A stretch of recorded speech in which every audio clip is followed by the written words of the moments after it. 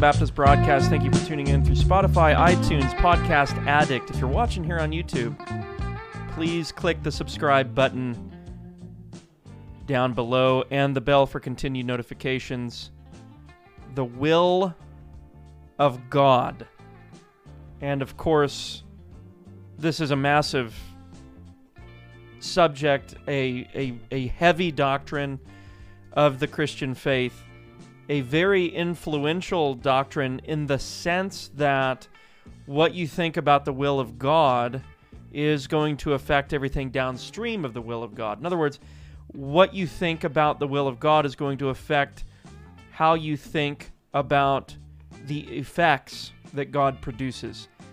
And one of the areas of our theology that constitutes an effect that is produced by the will of God is soteriology. So oftentimes in the doctrine of salvation, which is soteriology, we often hear discussion about God's will. And that seems to be where the doctrine of God's will, or the rubber of the doctrine of God's will most meets the road, is in soteriology. And unfortunately, whenever these conversations happen regarding soteriology, the soteriological aspects or the facets of our doctrine of soteriology ends up actually defining what we believe about the will of God instead of the other way around, where the will of God actually defines our soteriology. So it's a chicken and the egg scenario, right? What came first, the chicken or the egg? Does God come first, or does what God produces come first? And that's not only true in temporal considerations. Obviously, we know that God is first because he's eternal and creation is not. So in that sense, if we're talking about, kind of trying to talk about duration and chronology, obviously God is first and he's not in time at all. So, that's a given. But it's also true in the order of our thinking. So if God is first in the order of being the uncaused cause of all things, then he needs to be first in our order of thinking as well. And if he's not first in our order of thinking, then our thinking about God's effects and what God produces, salvation being one of those things, is going to drive and ultimately determine what we believe about God himself. And we don't want to do that. We want to instead interpret God's effects insofar as we are able in light of what or who God is. And so looking at this doctrine of God's will, I just preached on it this past Lord's Day, and these past two Lord's Days have been very difficult in the second service because of our church, because that's where we're going through the doctrine of God, and these last 2 weeks have been consumed by the knowledge of God and the will of God. Two of the most difficult and touchy subjects in theology proper and in theology in general, and so it's been a challenge, but hopefully a fruitful challenge. So what I wanted to do is kind of debrief from that most recent sermon on the will of God this past Lord's Day, and talk a little bit more about the doctrine of God's will.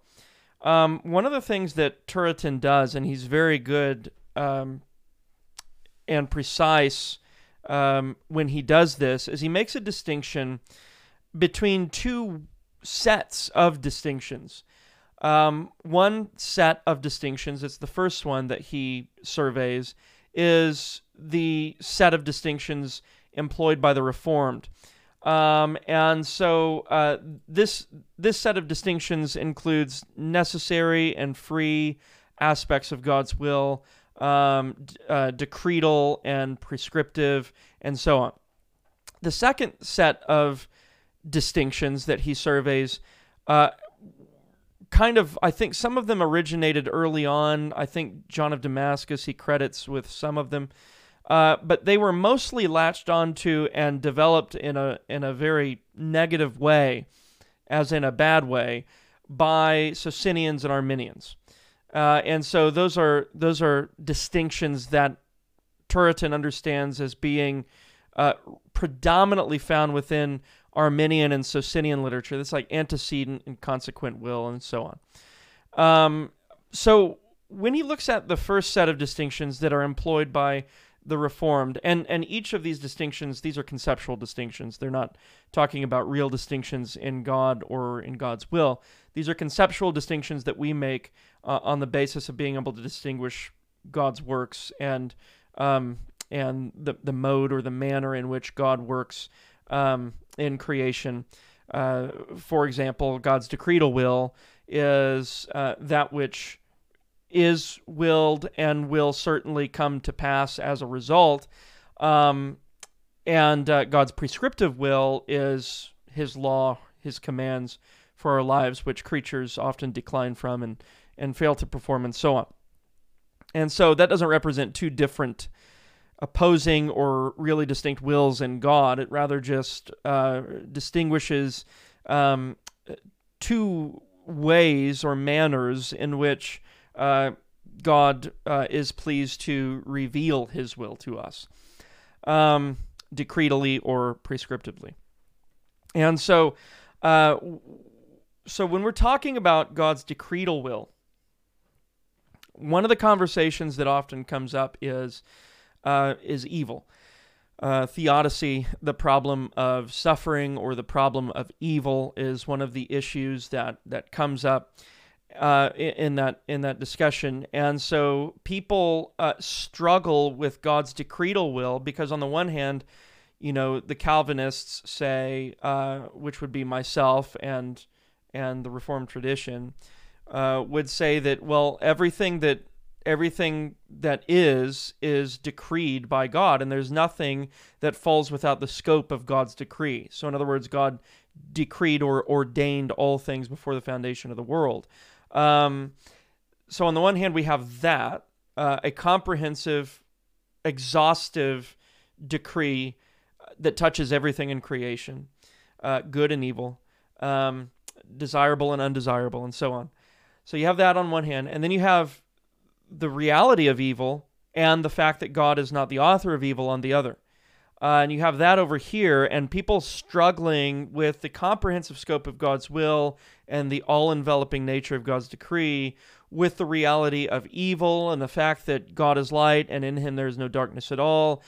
He is pure. He cannot delight in evil, and God only wills what he delights. So how is there evil if God does what he pleases?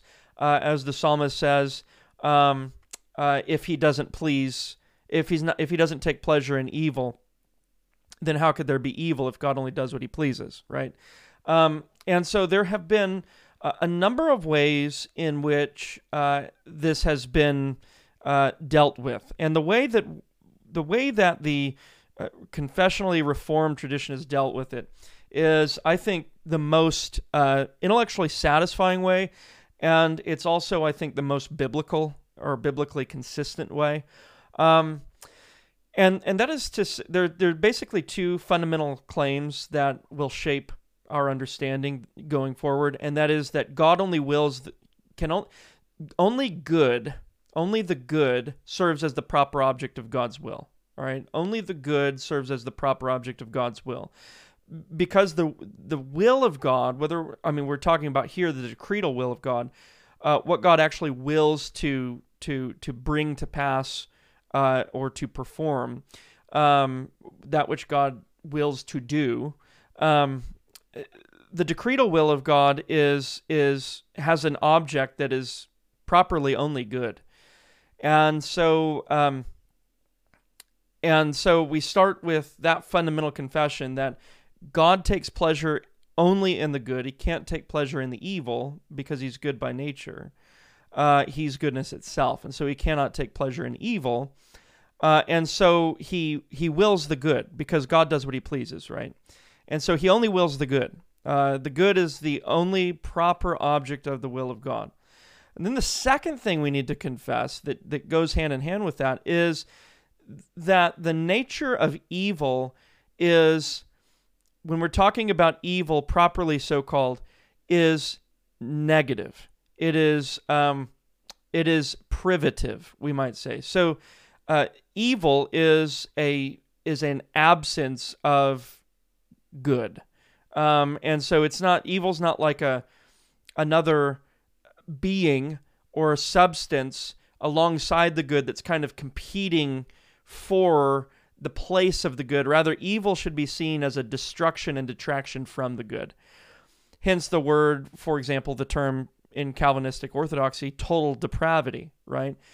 To be depraved is to not have something, right? It is to not have the original righteousness from which we fell, from which we declined at the fall. And it is to not have that special grace of God necessary for our renewal and restoration and regeneration and so on. And so that's what total depravity insinuates, a totality of depravity that touches all the faculties of man. It's not total in the sense that all the faculties in man are as degraded as they possibly could be. That's not the case. But it's total in the sense that there's not a faculty in man not affected by depravity. That is to say that all of the faculties in man are lacking the grace, naturally, lacking the grace or the goodness, we might say, needed to function properly and ordinately to the glory of God. All right, and so the very doctrine of total depravity assumes that evil, when we're talking about evil, properly so-called evil per se, evil is a privation of the good. And of course, you have positive acts, things that people do that we would call evil, and those acts are able to be described positively. But when we're talking about evil in itself, that is the explanation for those acts. Evil is a privation of the good, or it's a privation of the grace needed to obey God perfectly. It's properly. It's the grace needed in order to obey God properly that is lacking. All right, and so evil, we must understand, is privative. It's privative of the good. It's privative of what ought to be. Okay, and so so having those two anchor points in mind when we're talking about the will of God and dealing with this issue of theodicy, we have to remember God has a proper object of the will, of His will, that's only good. Only goodness is the proper object of God's will on one hand. And on the other hand, evil is privative. All right, it is a lack of the good, a lack of grace. Okay, so having those two things in mind, we can now make another distinction between efficient volition on the one hand and permissive volition on the other. Now, what efficient volition is those things God wills that are, we might say, the objects of which are of the efficient volition are good, right? They're fundamentally good. So efficient volition would refer to God's will affecting good in creation.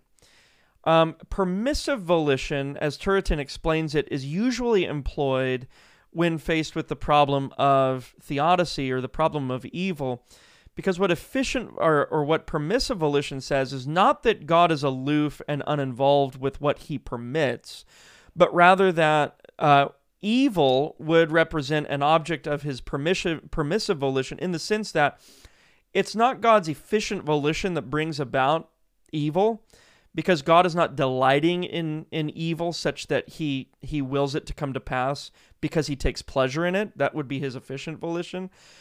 His permissive volition is rather the refusal to grant the grace needed in order to obviate the evil. So remember, evil is a subtraction from the good. It's a detraction from the good. It's a privation, right? And that privation exists so long, in for lack of a better term, that privation exists unless God is willing to facilitate the grace needed for it to not exist. All right, because evil is privative. That's why it would be called permissive volition, because it's not something that God is creating and actively sustaining because he takes pleasure in it. It's rather a privation of the good that God is actively withholding grace from. So we say that when we're talking about his permissive volition, he's not aloof, he's not uninvolved. There's not some pocket of creation that's operating unbeknownst to him or apart from his decree or his decretal will. Rather, permissive volition refers to the manner in which a thing is willed, right? So it's not willed positively because God takes pleasure in it, evil. Evil is not willed positively because God takes pleasure in it, nor can it be willed positively because it's a privation. So instead we say God wills it by virtue of permissive volition. And not only that, but to add to that, and this is very important, what God wills according to his permissive volition is always in service to his efficient volition, bringing about the good that he does take pleasure in. So one example of this would be, where this actually comes out quite clear, would be something like Genesis 52, I think. Let me pull it up here. Actually, I'll just do this. Let's see. Genesis 50, not 52. I'm a dope. So whenever Joseph confronts his brothers, he doesn't really confront them, but when he interacts with his brothers finally understand who he is at this point, and he's recounting, of course, their sin and their evil intent in selling him into the slave trade, and so on, because of their jealousy and greed and so on. And so he says to them in Genesis 50:20, "But as for you, you meant evil against me, but God meant it for good, in order to bring it about as it is this day, to save many people alive." So there you kind of have the dynamic, right? Joseph doesn't say that God willed the evil for the evil.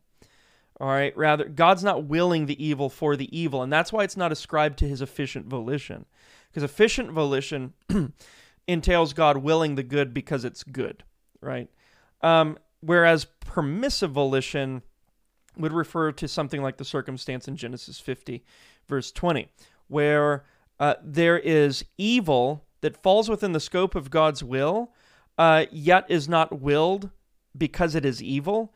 It is willed as a means to some other end that is good. All right, so it's called permissive volition. So it's not, remember, if God only does what he pleases, he cannot be said to will the good according to, or will evil according to his efficient volition, because it would follow then that God is taking pleasure in evil. And so we have to have some way to talk about how the manner in which God would will evil, but also not take pleasure in evil, but instead take pleasure in a good, the means of which is coming about according to the means of what he permissively wills. So now let's talk a little bit about permissive volition. Is it right? Because I think what happens is again, and I alluded to this earlier, the assumption is God is aloof. There is something that God doesn't have control over whenever we say that he has that he is permitting something or allowing something. We're assuming in that language that there's something that God doesn't have anything to do with, and so he's allowing it, as a creature might allow something to take place just by virtue of not doing anything about it. And that's not, of course, what we're talking about, but what we are trying to be faithful to is the biblical witness. It is biblical to say that God permits and that God allows, and the reason that's the case is, well, one reason that's the case is 1 Corinthians chapter 15, verse 7. And in 1 Corinthians chapter 16, verse 7, we read, "For I do not wish to see you now on the way, but I hope to stay a while with you if the Lord permits.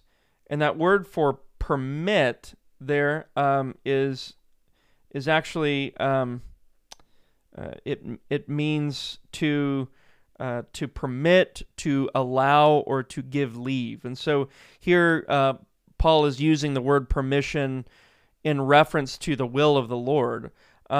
He could have said, if the Lord wills, but instead he chooses to use the word permit. So I don't think permit, and especially when we're talking about God's permissive volition, I don't think it's inordinate to use that kind of language. Another place where this happens is in Hebrews 6, where Paul, I think it's Paul, but where the author of Hebrews is talking about moving on from milk to solid food or to meat. And he says there in the first 3 verses, Hebrews 6, "Therefore, leaving the discussion of the elementary principles of Christ, let us go on to perfection, not laying again the foundation of repentance from dead works and of faith toward God, of the doctrine of baptism, of laying on the doctrine of baptisms, of laying on of hands, of resurrection of the dead, and of eternal judgment. And this we will do if God permits." And again, the word used there is the same word used, which is epitrope or something like that. It's the same word used back in 1 Corinthians 16:7. And so it's biblical to use that kind of language, and I think it's helpfully appropriated in that distinction between God's efficient volition and his permissive volition. Remember, efficient volition entails that which God takes pleasure in, and so he wills it because he takes pleasure in it. Permissive volition entails those things that he wills, which he does not take pleasure in, but they are yet being used or utilized as a means to bring about good and to show God's glory in the economy. And so I think that's a helpful way of talking about God's volition, and it helps us really to maintain a proper theology proper. This is doing theology, I think, in the right order, because it's not allowing our doctrine of theodicy to shape what we think about God. Instead, it really starts with God, and it says, okay, well, God cannot take pleasure in anything but the good because he is holy. All right. So it's starting with the attributes of God. It starts with the character and nature of God. It says that God cannot will evil for its own ends because God is just. God is holy. And not only that, but explicitly in the biblical testimony, in the biblical witness, we see that God is not the author of evil. And so we're maintaining the integrity, the holiness of God's nature, while also, I think, giving a rational and cohesive account of evil in the world. There's evil in the world. Why is there evil in the world? It ultimately comes down to the purpose and pleasure of God, not pleasure in the evil, but pleasure in the good that the evil is resulting in. God took pleasure in Joseph's final state, in Joseph's condition toward the end of his life, where he was able to say to his brothers, what you meant for evil, God meant for good. God took pleasure in Joseph's, in where Joseph ended up, but he did not take pleasure in his brothers' wicked greed and jealousy. He didn't take pleasure in that, though he used that within the scope of his decretal will to bring about Joseph's end state toward the end of his life, all right, which was a good and pleasing state in the eyes of God. Anyway, we're going to go ahead and fold up here. We're almost at 25 minutes. Just wanted to come on and talk about that. It aligns with something that I recently preached, and I think it's useful to expand on some of those things sometimes. So if you guys enjoyed it, please like, subscribe to the channel, and even share if you are so inclined. God bless.